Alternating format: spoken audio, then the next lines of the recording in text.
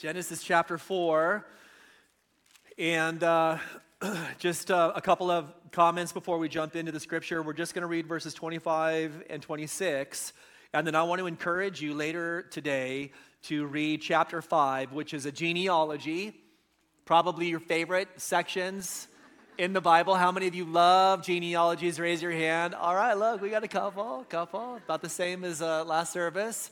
And I think, look, just to be fair, so you don't feel guilty, because I know some of us are like, man, I'm just straight up skipping over the genealogies. And some of us we do that because we can't even pronounce the name. So why even give that a shot? But the truth is, the genealogy is maybe one of the most important portions of Scripture in the book of Genesis, and we're going to talk about how that is the case. We're wrapping up Adam and Eve's life, like obviously not in totality, but really these are the last pieces of the historical record of what God was doing in their life. Super important here, and it for sure ends on a high note.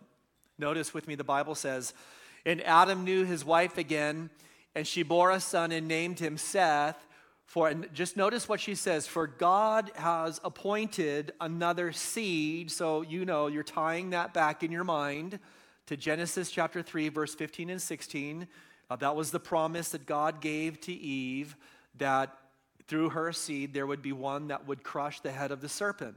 "For God has appointed another seed for me instead of Abel, whom Cain killed. And as for Seth, to him also a son was born, and he named him Enosh." And then check this out. "Then men began to call on the name of the Lord." And in your Bibles, the word Lord is in all capital letters, which of course means the name of God. This is the first time the name of God appears in the Bible. Let's pray together. God, thank you so much for these final words in Adam and Eve's life that really do bring such courage and strength to our hearts. God, we pray that there would be a reviving work through the power of your Holy Spirit, of hope within us. Father, in a time where we just see so much fragmentation and acrimony and division and confusion and fear, God, so much hopelessness. God, we consider the rise of the suicide rate and depression. God, if ever there was a time where people needed you and your hope, now is that time. And so, God, may we be anchored, of all people, may we be anchored to those things that will produce real, solid, biblical hope in our life. In Jesus' name, amen. Have a seat. Now, hey, so I want to start with a short story. This is actual history, so this is not fiction, but it ties to our message today. It goes like this. 20-year-old Catherine Buckley had decided to wear her white blouse with a blue serge jacket and a skirt that night. It didn't really matter. What she ordered for dinner didn't matter either. She might as well have rung up a big bill and gorged on sweets all evening. Where she sat, what she said, how she looked, the $5 note in her purse, her plans for tomorrow, none of it ultimately mattered. Why was that the case? Because it was midnight, April 15th, 1912. Catherine was a third-class passenger on the Titanic. And in a few short hours, the Titanic would be 2.5 miles under the ocean surface, and Catherine's lifeless body would be recovered by the cable ship McKay Bennett. I think about just the condition that this woman was in, the situation that she was in, and of course, there was no way that she could have possibly known that this 24-hour period would be her last period. But if she did know, if in fact somehow there was a realization that the ship was going to sink, how would she have lived those final 24 hours? Now, obviously it would make a significant difference whether or not she was saved.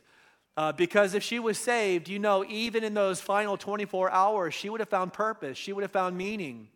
She wouldn't have wasted her time. She would have understood that those were valuable moments that were given to her by God. They were like little treasures, little gifts. And she would be able to live them with real purpose. She would understand the value in them. She would be able to get after the purpose of God, understanding that every person that God placed in her life in that 24-hour period was nothing short of a divine appointment. that those were amazing opportunities for her to plant the seeds and to share the gospel for what might have been the person's very last time to respond to Jesus Christ. If she was a believer, she would have been able to do this with hope because she would have known that the last breath she would have taken on planet Earth would be the first breath she would simultaneously be taken in heaven. She would have been unafraid of death. She would have been consumed with fear, because she would have put her trust and faith in Jesus Christ. On the other hand, if she wasn't a believer, then she could have viewed these final hours, these final opportunities as valueless, as without purpose, as without meaning. And maybe that would have been the condition of her heart, knowing that the end was near and that there was no way to avert it, knowing what was going to happen, that she would soon be dying. She would have been filled with an overwhelming sense of hopelessness that would have covered her life like a dark cloud. And truly, it makes a huge difference. When we go through crisis, it makes a huge difference whether or not we put our trust and faith in Jesus Christ.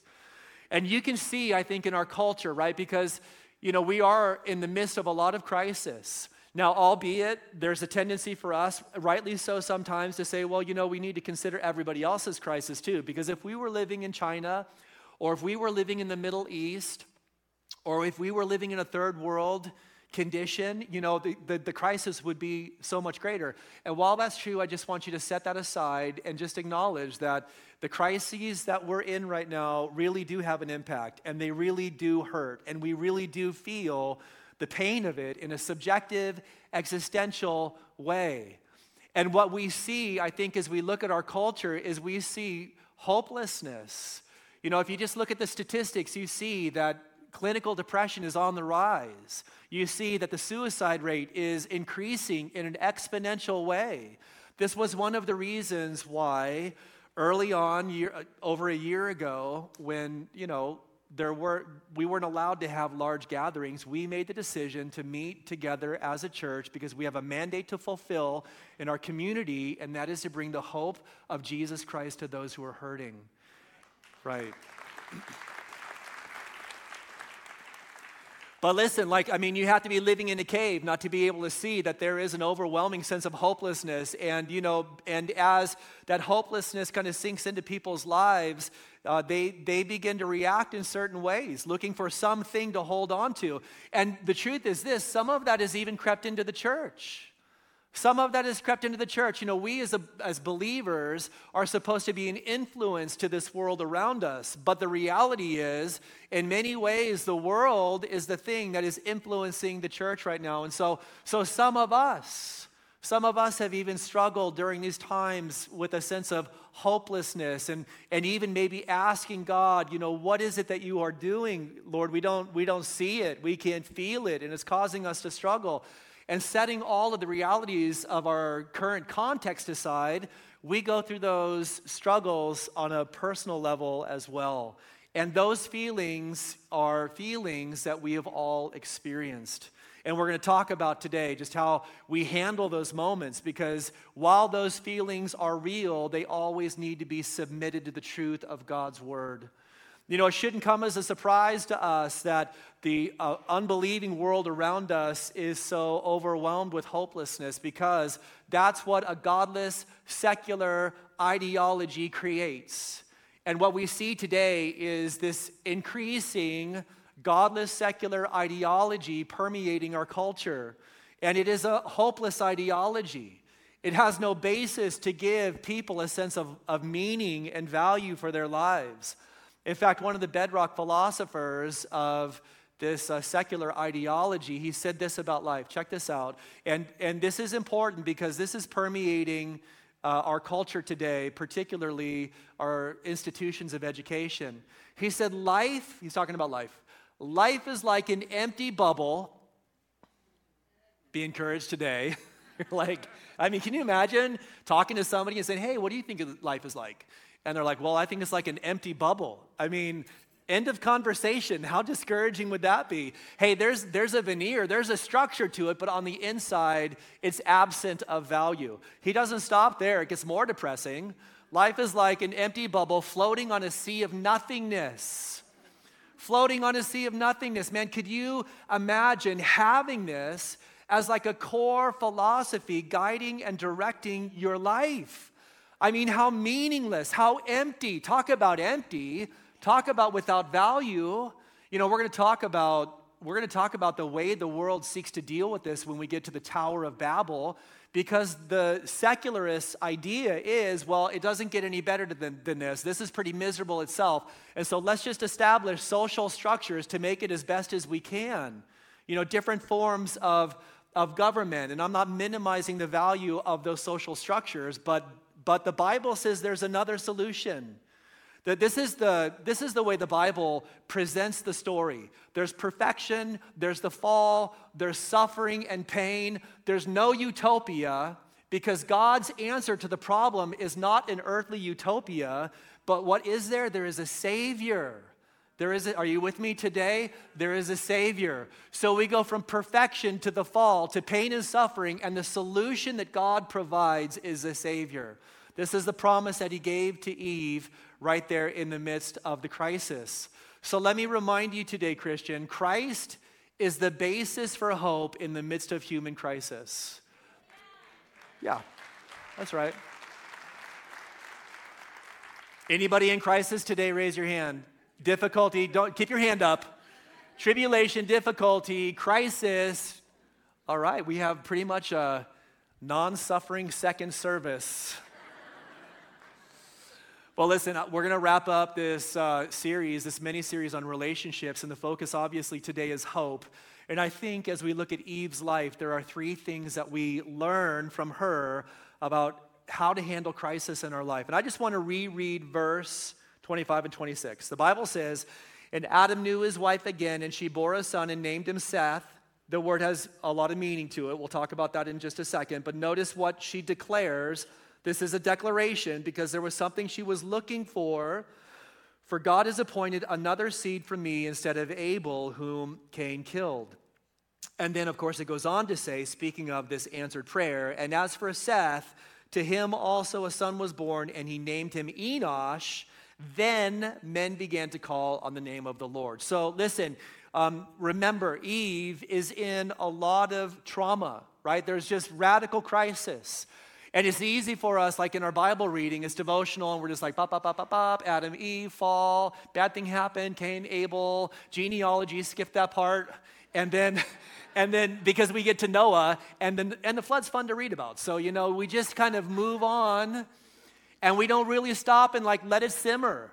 We don't let the story simmer, and we don't put ourselves in Eve's place and think about what it was that she was going through. We talked a little bit about what it was that she would have been experiencing, just the horror and the trauma of the moment. Could you imagine? And I think, look, if you're going to use your imaginations for stuff, use it for biblical stuff, please.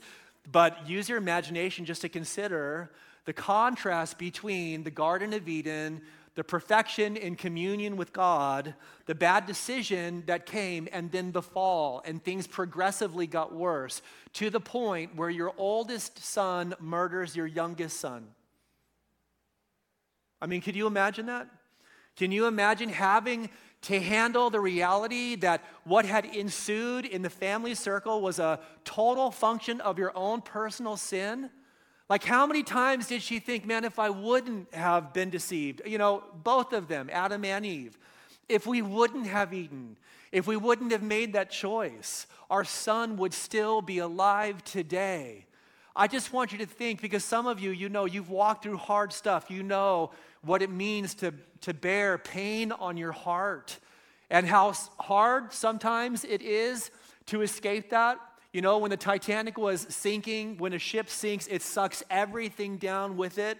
Like, it's not that you just don't want to be near the ship in the water. You've got to be far away from it, because the whole thing starts pulling everything around it down.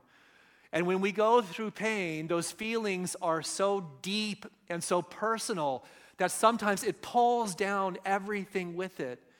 And what was it? What was it that enabled Eve in this moment to recognize what it was that God was doing? Well, the first thing is this. She anchored herself to the promise of God. She made a decision. She anchored herself to the promise of God. I want to encourage all of us today, in the midst of very general crises that we're experiencing together, and then also whatever it is that you're dealing with yourself individually, anchor yourself to the promise of God.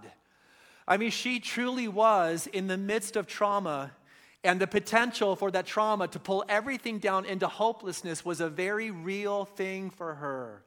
And I say to you today, hey, listen, you don't want to live your life in a place of hopelessness, but the truth is we don't just wake up there one day. It's not like we have a great day and then the next day we wake up with no hope. Oftentimes what we find is getting to a place of hopelessness is a journey. And the journey starts with misplaced hope. It's when we start hoping in the wrong things. Instead of putting our hope in God, we start to look to people around us. Or we're looking to programs, or we're looking to policies, or we're looking to social structures. We're thinking that these things are the things that bring us hope. These are the things that will change the circumstances in our lives. These things will make it better. And the truth is that they won't. There's only one thing that really is worthy of your hope, and that is, and he comes in a triune, right? A trinity. It is God the Father, God the Son, and God the Holy Spirit.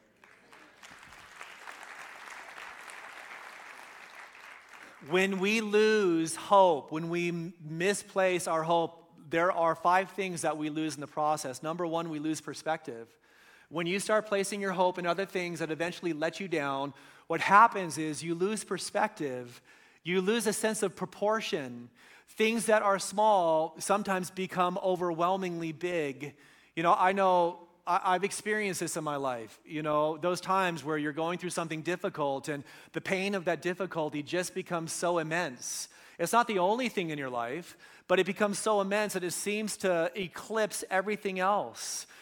I give this illustration. Sometimes you can walk outside and you can look up at the sun and you can put your thumb right in front of your eye, and your little tiny thumb can obscure something as big as the sun. Like, how is that possible? Well, when it becomes your focus, when you're so consumed, when this thing has absolutely consumed you, pretty soon you lose perspective. You lose your sense of proportion. You lose the ability to put things in their place. We become overwhelmed with the issues and solving the issues and how we're going to address the issues. And pretty soon all we care about is getting out of the problem so we can mitigate our own pain. When you and I misplace our hope, we lose perspective. The second thing we lose is gratitude. We stop being thankful for what it is that God is doing in our life. And listen, I think sometimes that happens because, when we place our hope in things we shouldn't place our hope in, we stop seeing how good God has been to us. We forget the purpose and the plan that God has for our lives. This is what I'm saying, we get out of alignment. Like I just said, with losing perspective, pretty soon all we're concerned about is, God, how are you going to get me out of this? Right? I don't like the pain. The pain doesn't feel good. This is a problem. And so God, solve the problem. Fix the issue. I don't care about anybody else. I don't really care about anything else. I just want to be alleviated from this.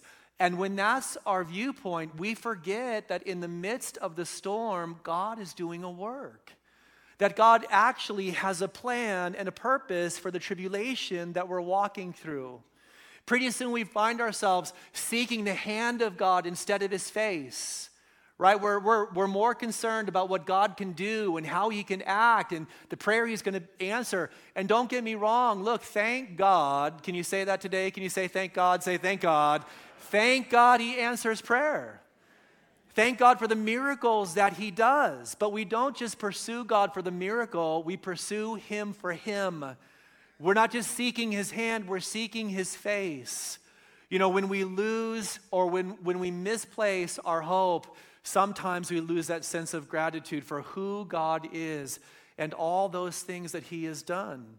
And really, I think that's the third thing, right? We stop valuing the little things, right? We're so focused on what isn't, we stop remembering what is. We're so focused on what isn't. Well, God, when are you going to do this? God, when are you going to fix that? When are you going to supply this? Well, God, what about this? And God's like, yeah, I got all that stuff, but how about the stuff that I am doing in your life? How about the stuff that I have done in your life? And you're like, yeah, well, what has God done for me lately? Well, are you saved? Yeah. Are you born again? Are you forgiven of your sin? Are you a child of God? Are you spirit-filled? Are you heaven-bound? Are you accepted in the beloved? Have you been given spiritual gifts? Are you breathing right now? Did you get Starbucks on the way here? I mean, has there been sufficient provision for you? Look, I'm just saying today, like, those aren't little things. Those are not little things, those are big things. And sometimes the way back to hope, listen really carefully to me today. Sometimes the way back to having a life filled with hope is to acknowledge those small things that God has done in our life that we've lost a sense of value for. It literally is stopping and counting our blessings, right? Is bringing the struggle and the trial, the pain and the suffering, the reality of all of it, and still in light of that saying, God, you know what? Thank you. Thank you for the cross. Thank you for your son. Thank you for the incarnation. Thank you for the resurrection. God, thank you for the ascension. Thank you that you reached into the pit and you pulled out this foul, smelly, filthy, nasty sinner. And I'm not the only one here today. Thank you, God, that you reached into that pit when my fist was raised to you in rebellion and rejection, and you didn't stop, right? I mean, we're talking about God not stopping, God doing things when we don't see it. How about before you were even saved?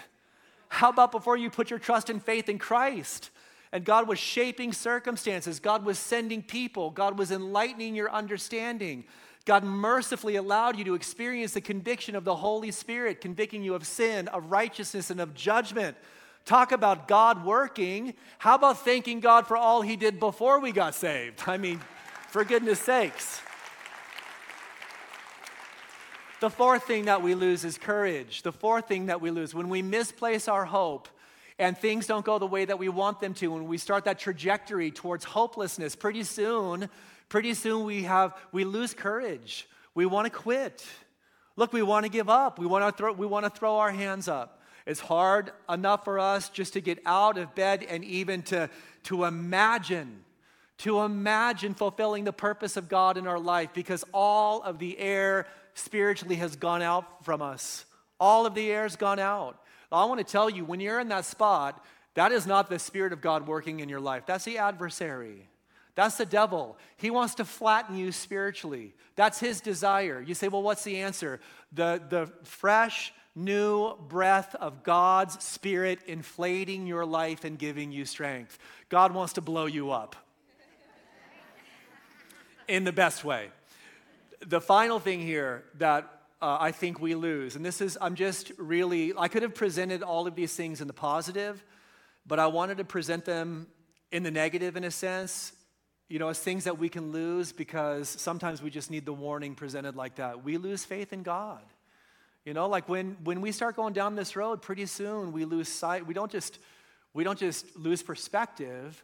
We lose our faith in God. We stop trusting the Lord. That fundamentally he is behind all things and he is working everything together for the good of those who love him and those who are called according to his purpose. I want to remind you today that when you lose sight of God, you will lose your way. When you lose sight of God, you will lose your way. And we may press on you, hey, be in communion with God, be present with the people of God. Don't forsake the assembling together of the brothers and sisters, as is the manner of some. Hey, make sure the book is open. Make sure you're praying on a daily basis. Why is that the case? Because you know how quickly we lose sight of God? I know the tendency in my own heart. And so that discipline of communion, I think, is vital. What did she do? Well, she looked back to the promise so she could look forward in hope. She remembered what it was that God had promised, and she anchored herself to that so that she could look forward in hope. Remember today, we look back to our promises, the promises in the scripture for us, so that we can look forward in hope.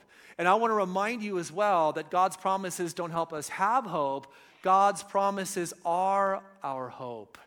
God's promises are our hope because fundamentally they lead us to Him.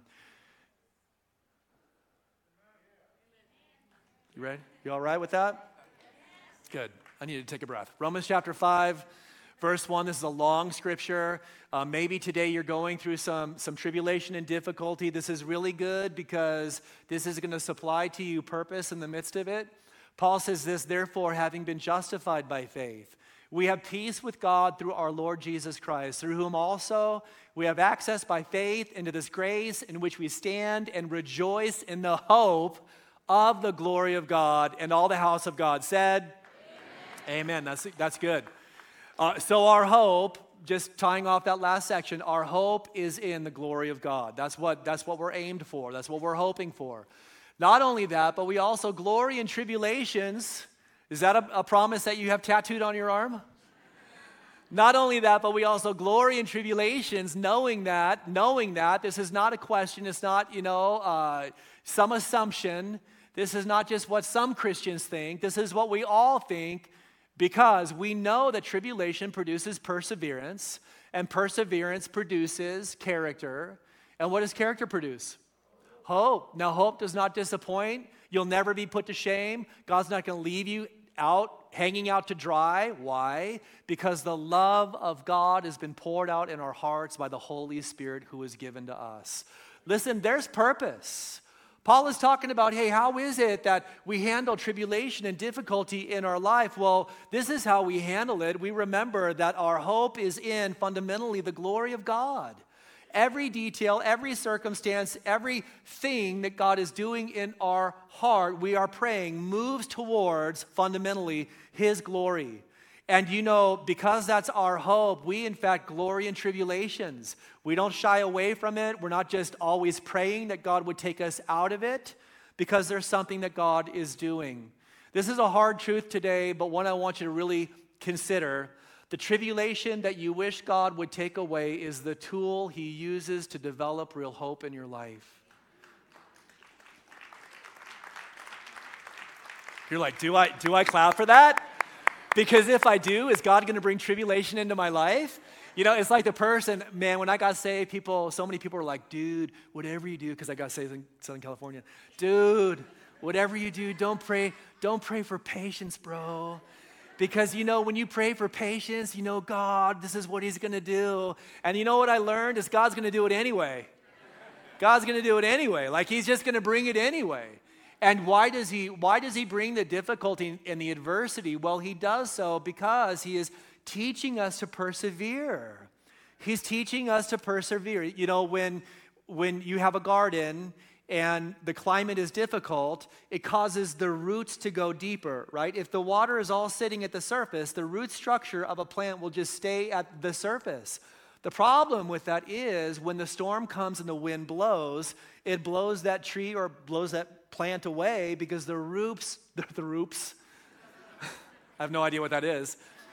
The roots are not embedded deep within the soil. So God, in a similar way, brings tribulation, allows tribulation, so that there's perseverance, so that you learn to endure, so that you don't quit, so that you don't give up, so that you learn to wait patiently upon God.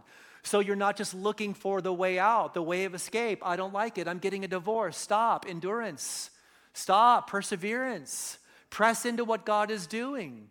Press into what the Lord is doing. I don't like this situation in my life, and so I'm just going to pull the parachute because it's all about my satisfaction and my sense of self-gratification. No, it's not. It's about the glory of God.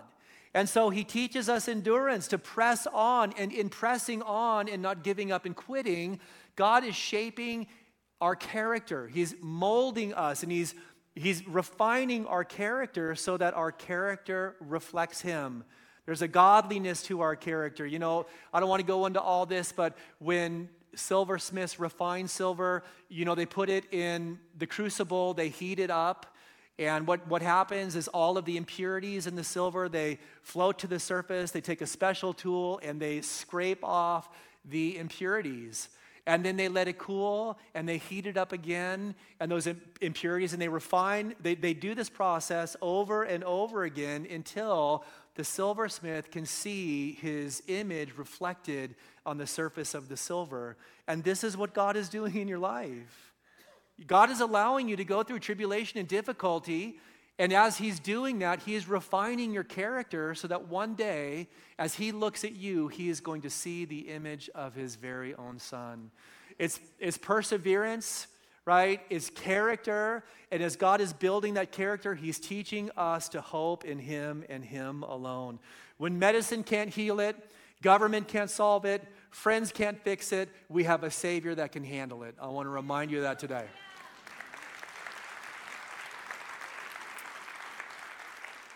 The second thing that I see in Eve's life is this. She saw Seth as answered prayer. She saw Seth as answered prayer. And she vocalizes this. God has appointed another seed for me instead of Abel. She recognized, and it wasn't, we'll get to this in a second, but it wasn't just a matter of circumstances. She recognized that God was doing something. Like I said to you, her situation probably felt hopeless. Abel was obviously the individual through whom the seed was going to come. Messiah had not come yet, and so she wasn't sure if maybe Abel was the seed or through Abel the seed would come. And maybe she knew this because just going back to the sacrifices that were made, Abel clearly walked by faith, whereas Cain didn't. I'm not necessarily sure. But that hope that she had in her son being the seed was taken away when he was murdered. And then her eldest son, Cain, the murderer, wandered away into distant lands. He bailed. He was gone. So she was left there with no one except herself and her husband, and maybe possibly the daughters that they had as well. Probably, with respect to the seed, she might have felt like it was over. And behind the scene, remember with me, there was a spiritual battle that was taking place. These weren't just a matter of unfortunate circumstances that had happened to this family. Satan was working to destroy the purpose of God. Satan will he'll seek to destroy anything that gives God glory. So when Adam and Eve were in the midst of the garden and there was this beautiful communion between themselves and God, Satan was offended. He came as the serpent. And he sought to destroy that great, good thing that God was doing because it was bringing glory to God, and Satan wants that glory for himself. Somehow he recognized as well that Abel was probably the seed or the one through whom the seed was going to come. And while Cain was the tool of destruction, the adversary was the one who was behind it. I'm not just saying pulling strings because you remember, we can never say Satan made me do it. But there was an influence. There was an influence because the adversary saw something that was going to glorify God. And I want to remind you, anytime you set out to bring glory to God, and by the way, the first time you did that was when you put your trust and faith in Jesus Christ. Like you made a decision to pursue God. And as you did that, the Bible says you were conveyed out of the kingdom of darkness into the kingdom of the Son, who is the object of the Father's affection. So, whereas at one point in time you were under the prince of the power of the air, you were a child of disobedience, you were a child, a son or a daughter of wrath. Thank you for coming this morning. It's just the truth. Ephesians chapter 2, if you don't believe me. You were on his side. You were doing his bidding. But when you put your trust and faith in Jesus Christ, now you really did become the enemy to the adversary. And so there's a target that is painted on your back. Some of you are like, man, my life was easier before I was a Christian. Well, guess what? That's because you've aligned yourself with God. You're now an enemy of the enemy. And it should come as no surprise. Anytime you take a step of faith to bring glory to God, he is going to be right there. And I'm not saying today you should be afraid of the enemy. I'm not making him the co-equal opposite of Jesus. I'm just saying this is a reality that you have to deal with. Every time you take a step of faith to glorify God, guess what's going to happen? Expect adversity to come. Hey, I'm going to serve God. I'm going to help in children's ministry. And then all of a sudden, all hell breaks loose in your life. Well, God's glory is worth it, and so are those kids, so don't quit. Don't quit. Press on and expect. When you live for God, the enemy is going to attack. But I want to remind you as well, what Satan destroys, God resurrects. What Satan destroys, God resurrects. I mean, I mean, I don't want to do Satan's thinking for him here, all right? But I could imagine that he's like, man, dealt with that issue, handled Abel, seed resolved, no problem, I win the day. And God's like, nope, you will never win the day. The adversary, the devil, never wins the day in your life. Even though there's adversity that will come, God always has the power to resurrect. And in fact, I want to encourage you, God can do more in a day than you can in a lifetime. God can do more in a day than you can in a lifetime, because some of you are thinking, I've been praying for him to resurrect. That thing was destroyed. That thing was broken. And, it's been nothing but pain, Pastor. I've been waiting for God to resurrect. Well, you know what? God will obviously in heaven answer all of those things. But sometimes in this life, he will bring the miracle. And don't fall short just as he is about to answer. There's that temptation. The devil will wait. Like, say, for instance, you're running 12 laps and you're on the 11th lap and, they've been relatively smooth. He will wait until the 11th lap to bring his full attack so that you fall just before you get over the finish line. That's how the adversary works. And he works like that in our relationships. I want to encourage you, when things are at their lowest, God may just about to work. He may just about, I don't know how, let me rephrase this. He's going to do something great.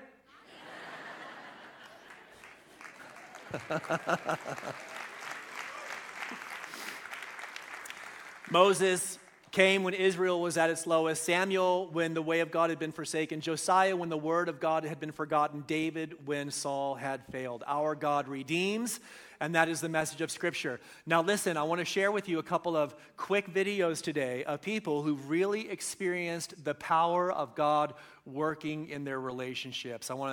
I pray you're encouraged by this. Let's go ahead and roll the videos. I was very close to him because I was his only daughter.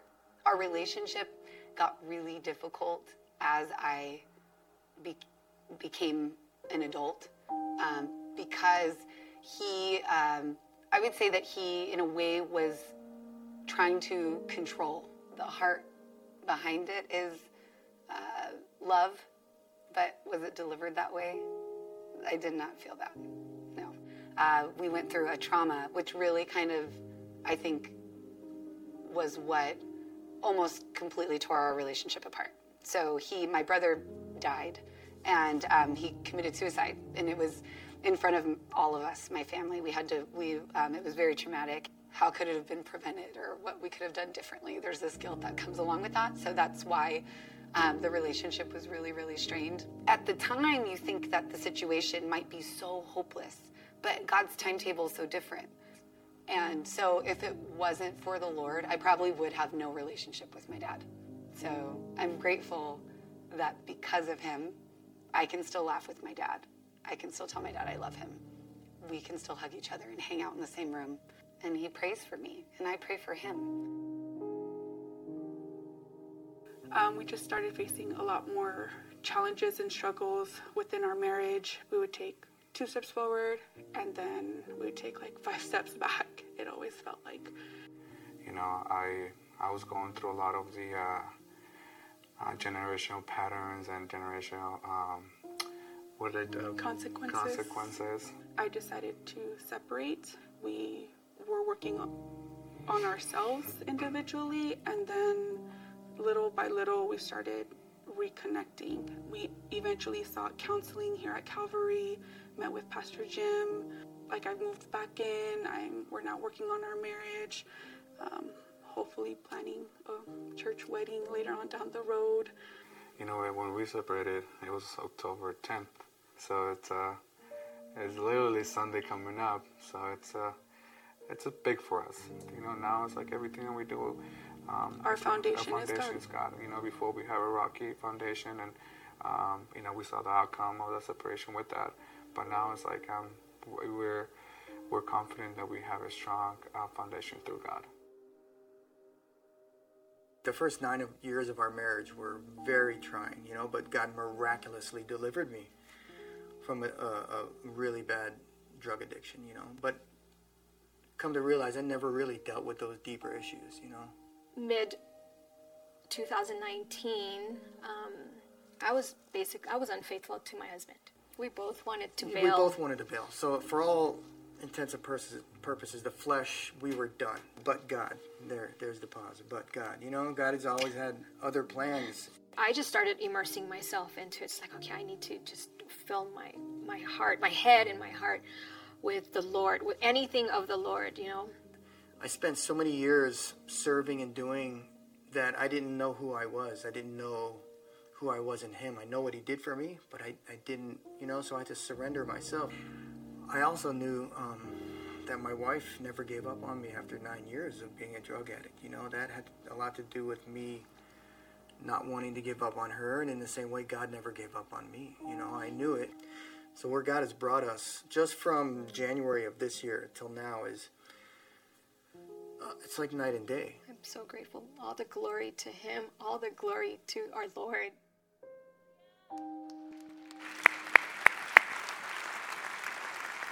It's awesome. I have a scripture I want to give you today, Isaiah 43:18, and would encourage you to write this down. It says, "Do not remember the former things, nor consider the things of old. Behold, I will do a new thing.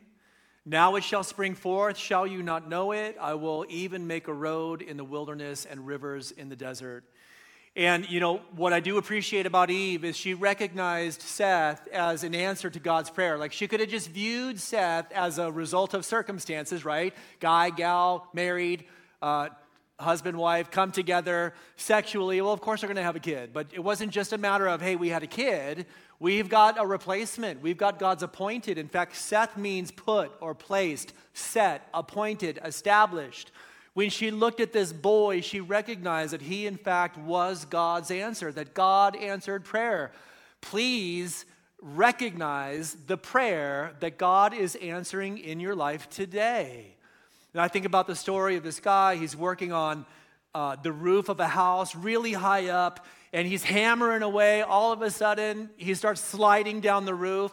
And as he's on his way down, he is praying to God, "God, save me. I'm about to fall to my death." And then as he's sliding, just before he gets over the edge, his belt hooks onto a nail, and he stops. And he says, "Hey, God, never mind. I'm good to go." The nail saved me. And, you can just imagine, right? You can just imagine God saying, "Really? Really? How about I put that nail there, buddy?" So that the prayer would be answered. And let's just remember, I think I just appreciate Eve in the midst of her trauma and crisis. She was able still to recognize God's answers to prayer. It didn't mean the pain was gone. It didn't mean that she wasn't still in trauma, but she could recognize. People began to call on the name of the Lord. What did she do? She took the pain and the trauma and she placed it into the hands of God. God, I'm going to trust you with this. God, it still hurts. But Father, I don't want to allow this pain to totally obscure my perspective to the extent where I can't see what you're doing in my life today and find joy in it. And so she took the pain, she placed it in his hands, and she saw the answers to prayer that God was bringing into her life, and she praised him for it.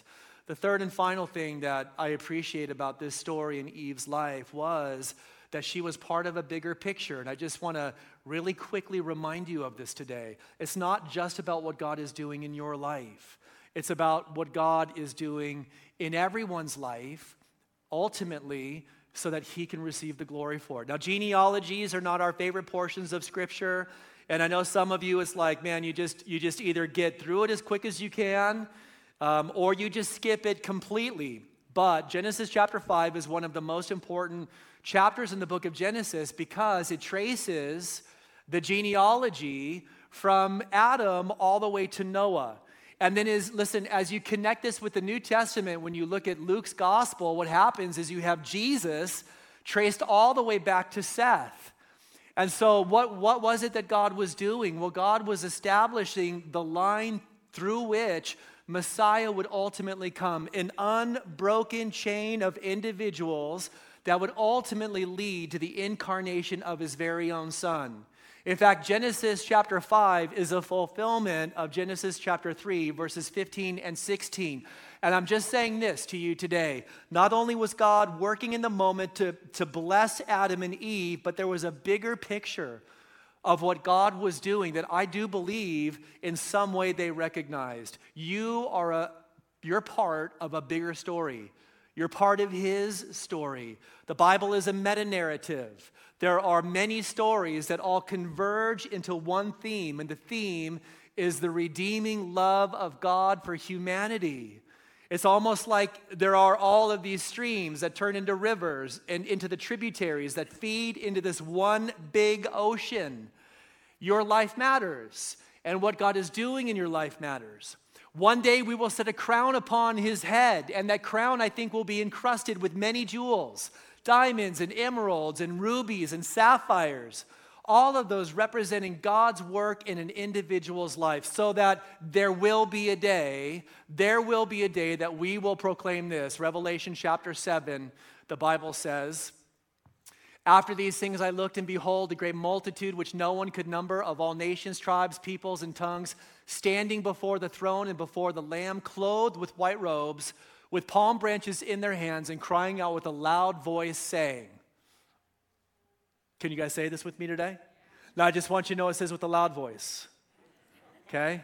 Can you do a loud voice? This is practice for heaven. Are you ready? Say it like you mean it. 1, 2, 3. Salvation belongs. Okay.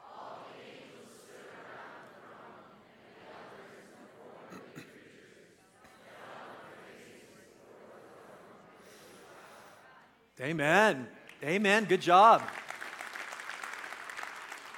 Everything in your life, every difficulty, every adversity, every tribulation is being used by God so that one day we will all stand before Him together and we'll be able to say, all praise, glory, honor, and blessing to be to God and to the Lamb. Paul says in 2 Corinthians 4:17, "For our light affliction, which is but for a moment, is working for us a far more exceeding and eternal weight of glory, while we do not look at the things which are seen, but at the things which are not seen. For the things which are seen are temporary, but the things which are not seen are eternal." Lord, we thank You today for the hope that You bring to us. And we ask together, anchor us to Your promises. Help us to make that choice. Help us, God, to see the answered prayer, both small and large, in our lives. And Father, we pray that You would help us to see our life within the lens of Your story. God, that we have the privilege of being part of this story. Every circumstance of our life should be feeding into Your eternal glory. Today, as we're closing in prayer, I want to ask you a question. Have you put your trust and faith in Jesus Christ? You know, maybe you've been living your life struggling with value and meaning, and you're not finding it in the world. And there is just a sense of emptiness within your life. And you've tried to find that thing that's going to supply purpose. And yet in all of that trying, it's left you emptier. I want to just tell you today that you've been created for something more than anything that the world could offer you. You've been created for the Son of God. You've been created to be filled with the Holy Spirit. You've been created to have divine purpose and meaning so that the details of your life, all of them will add to the eternal glory of God. Today, if you've never put your trust and faith in Jesus Christ, now is the time. God has been calling you. The Bible says, for those who believe that the love of God has been shed abroad in their hearts, and today God wants to pour His love into your life. He wants to bring the healing. He wants to bring the strengthening. He wants to bring the hope where there's been hopelessness. He wants to lift the cloud of confusion and despair. He wants to fill your heart with true joy. Today, will you put your trust and faith in him? If this is you this morning, I want you to raise your hand. I want to pray for you right now. God bless you. Thank you so much. Today is the day, right here in the center, over here on my left, over here in the back. It's awesome. Stretch your hand up high if this is you. God loves you. I see your hand in the back on my right. I see you in the back. He's been working in your life for some time here on my left. Thank you so much. And today is your day. Today's the day for you to take this step of faith that he's been calling you to take, to come to him just as you are. You know, you don't have to get your life perfect. You don't have to fix the problems. No, you come with the wreckage and the carnage, and what he does is he cleanses you and forgives you, and he gives you a new beginning. Anybody else? I also want to ask today, if you're a believer in this place, have you maybe misplaced your hope? Have you allowed maybe a sense of hopelessness to influence you? Have you been struggling with the condition of the world, or maybe overwhelmed by your personal tribulation to the extent where you've lost sight? You've lost sight, and in some way you've maybe lost your way a little bit. It's not that you don't belong to God. It's not that you're a child of God. But today, you need to re-center yourself and refocus yourself on God and his promises. You need to let the Lord breathe a breath of life, his breath of life, into your heart again to fill you with real spiritual strength. Man, you've felt like you've been on empty, and you're barely getting through the day. Sometimes you feel it's just like on the fumes. God today wants to fill your heart with hope. Today, brother or sister, is this you? Would you raise your hand so I can pray for you as well? God bless you. Thank you and thank you. I see your hand and yours here in the front. God bless you. He loves you. This is about the love of God. I see your hand in the back. I see your hand over here on my left. He does not abandon or forsake his children. He does not.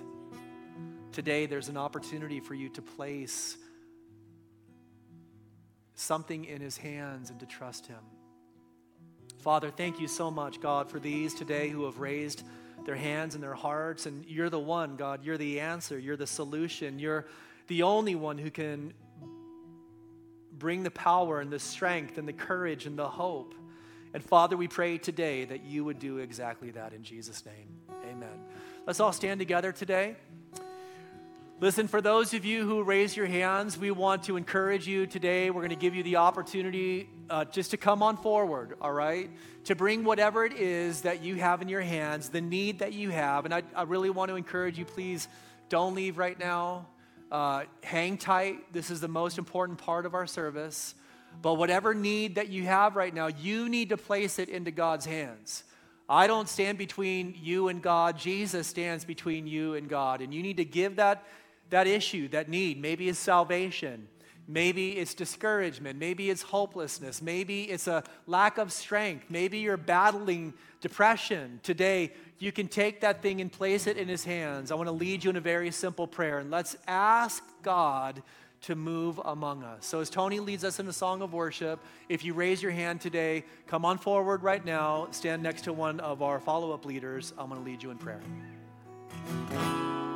Before I spoke a word, you were singing over me.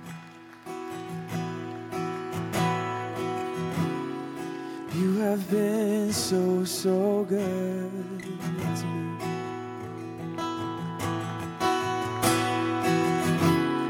Before I took a breath, you breathed your life in me.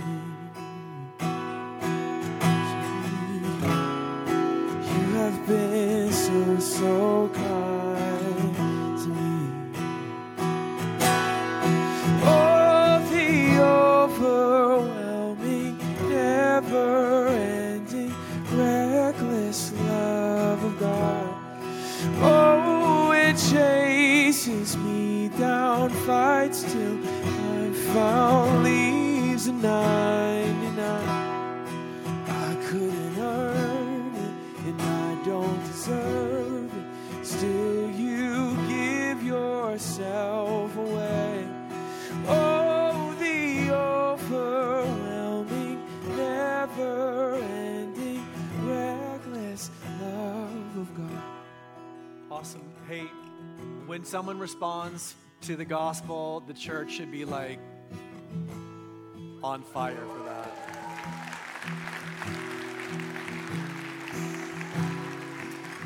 Listen, I know there's more of you today. I know there's more of you. We're going to give you a minute. God is speaking to your heart. Do you really want to leave this place without placing in the hands of God the thing that you've been struggling with or battling with or fighting?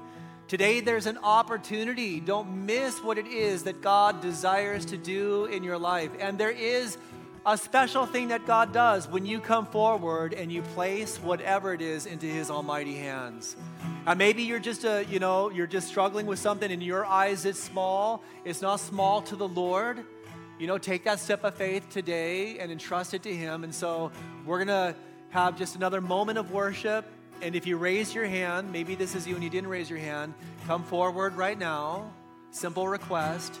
Let God do. And I'm just telling you, that's awesome.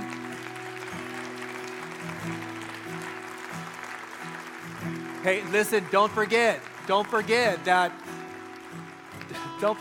when God is doing something and glorifying Himself, the adversary is there saying no. So don't listen to him. Come forward this morning.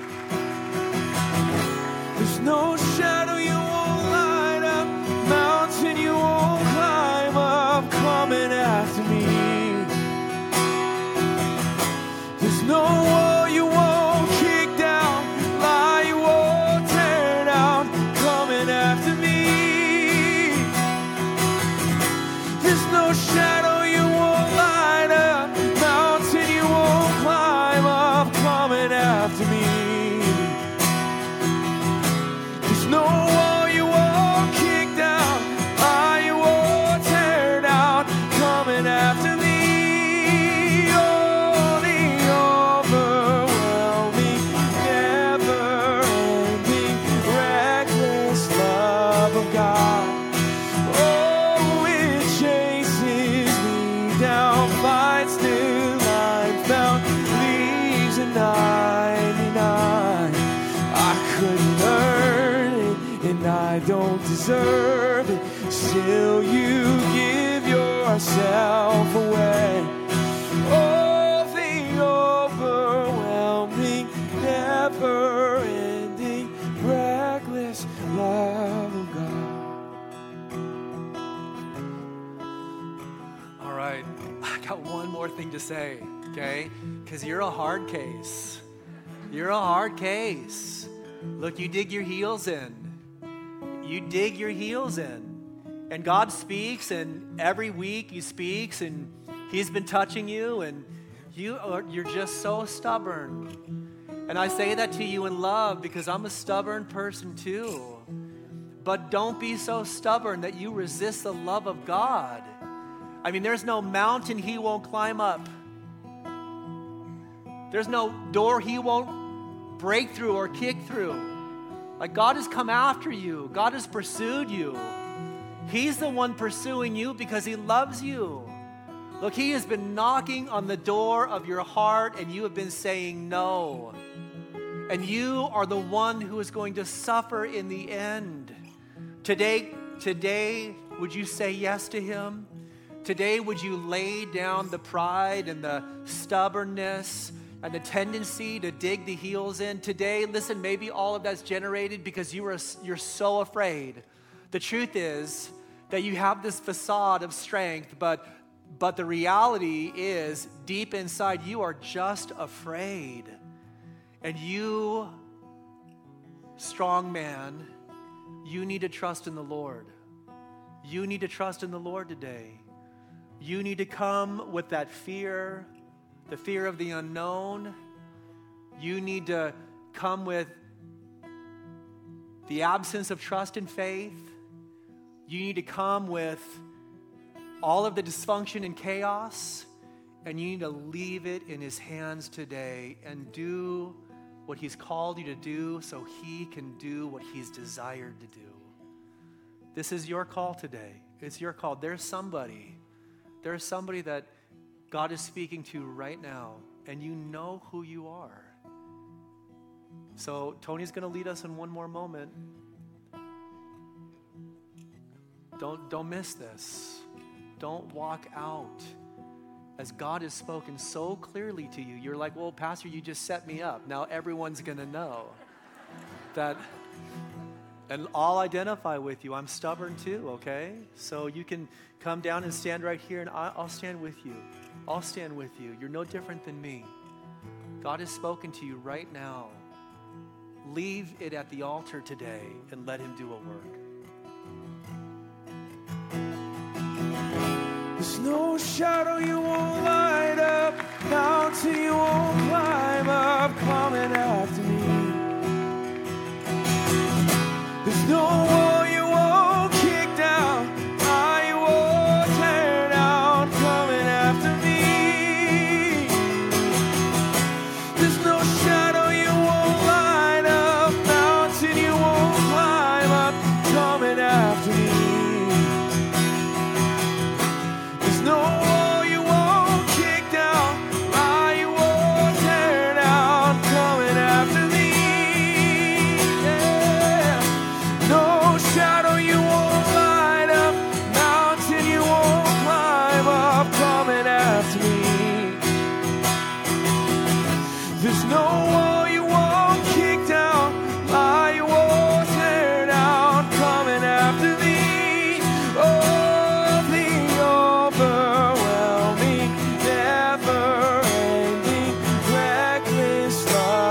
God. Oh, it chases me down, fights till I'm found, leaves at 99. I couldn't earn it, and I don't deserve it. Still, you give yourself away. Oh, the overwhelming, never-ending, reckless love of God. And the whole house of God gave him praise. Awesome. Love you guys.